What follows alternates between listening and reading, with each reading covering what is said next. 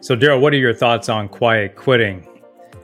You know, it's a bad idea. Number one, you're quitting on yourself more than you think you're quitting on the company that's not treating you right, that's not giving you the promotion, that's not, being fair.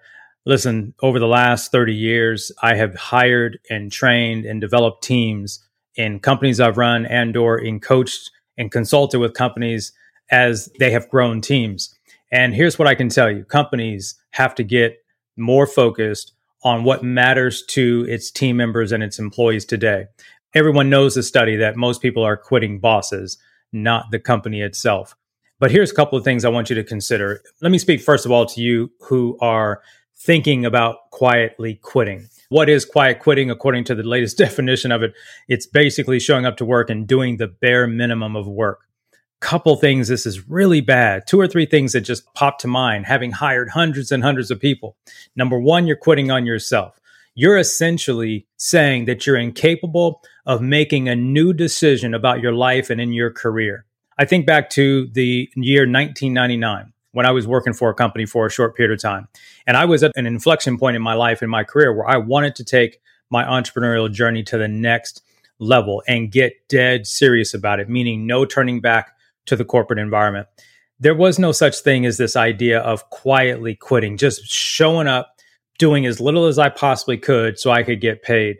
It just makes no sense. You're quitting on you. Listen, no one is making you stay in that job.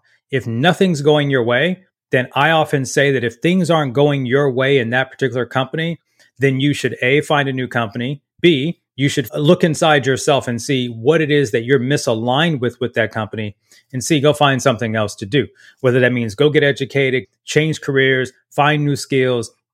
You're not doing anything but hurting yourself. Let me give it to you from another perspective, this second thought that comes to mind. I look at resumes all year long when we are looking to bring in talented people in our company. And I say this, and I've been saying it for years. Your resume shows a track record of your commitment to success in your prior work. Let me tell you something I got taught in my 20s when I entered leadership, and I went through a leadership training class. And I don't remember where I was. I just remember what I walked away from. And they said, whenever you look at someone's resume, look at how many jobs they have had inside the last 2 years. And if they've had more than 4 jobs inside the last 2 years, what makes you think they're going to stay with you? It could be that the companies had issues, but more than likely it was them. So again, whether you're quietly quitting and jumping from job to job, or whether you're just not willing to step up and make a new decision about your life, I think this first idea about quiet quitting and barely doing the work is really going to hurt you on your resume. And there are certain signs that we can tell when we're looking at team members or looking at resumes. We can tell when someone isn't committed. One of the first questions I ask, and I've said this in an episode, probably 4, 5, 6 episodes ago, one of the first questions I ask is, what has you looking for a new career path today? And it's an open-ended question. And a lot of times what I'm listening for has nothing to do with this idea of a quote unquote standard interview answer about how they can help my company grow or how they can help us reach our goals. I don't want to hear any of that. What I'm interested in them articulating is, what are they passionate about today? What changed in the prior role that makes them passionate about this new thing today? And it happens to be maybe they're looking at a role with our company. So this whole idea of quiet quitting, really, it's about you more than them. So be mindful of that. Look, in today's digital world, do you think the companies can't tell? We run a virtual business, right? Our company is dispersed across the United States, across other countries.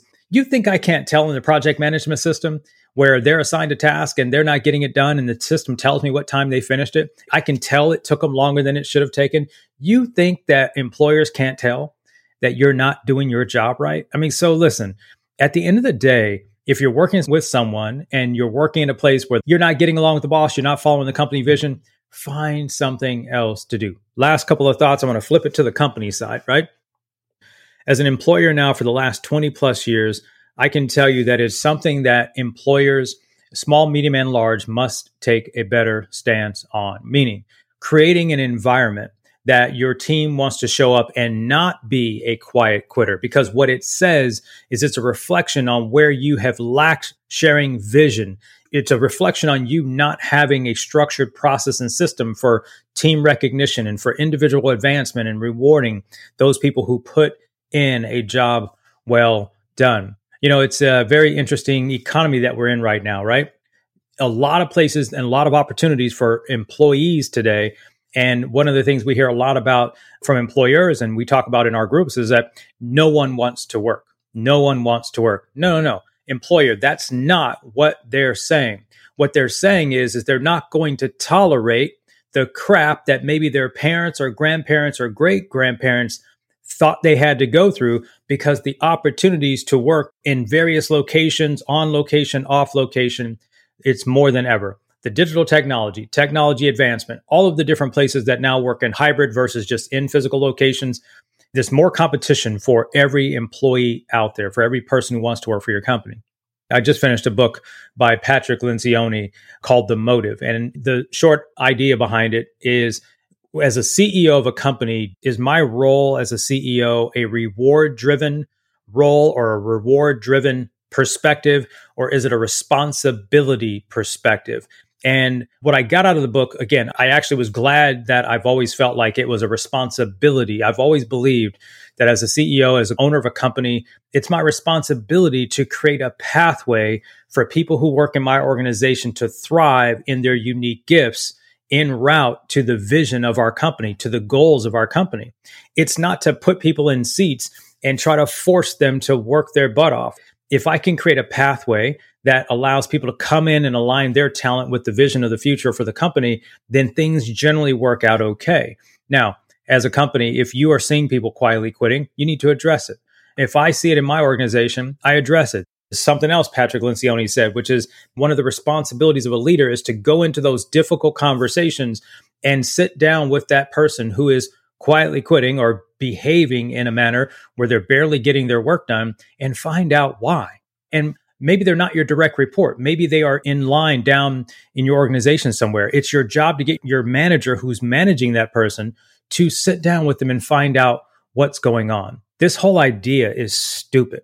Employee, if you're doing it, you're hurting yourself. Don't fool yourself that these companies that don't want to change are going to be bothered by you barely doing your work, because they will just find someone else to do it. So you're better off taking a leadership position in your own personal development, in your own career skill and development, and go find somewhere that makes you happy. If you're not passionate showing up to work, that's on you, not them. Companies, finish this thought. It is important that we as organizations really take a responsibility role of making sure that we are creating an environment where people feel welcome, where people feel rewarded, where people feel acknowledged. I think about this last thought, and I'll let you guys run for today. And I remember talking to someone, and I knew that they had good ideas. I knew they had something to offer. And we would go in meeting after meeting after meeting, and I couldn't get anything out of them.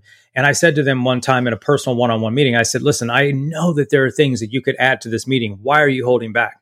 And it turned out that that person had been through plenty of other employment situations where the boss or the leadership didn't value the voice of their team. So they said they did until they spoke up, and then their ideas were shunned.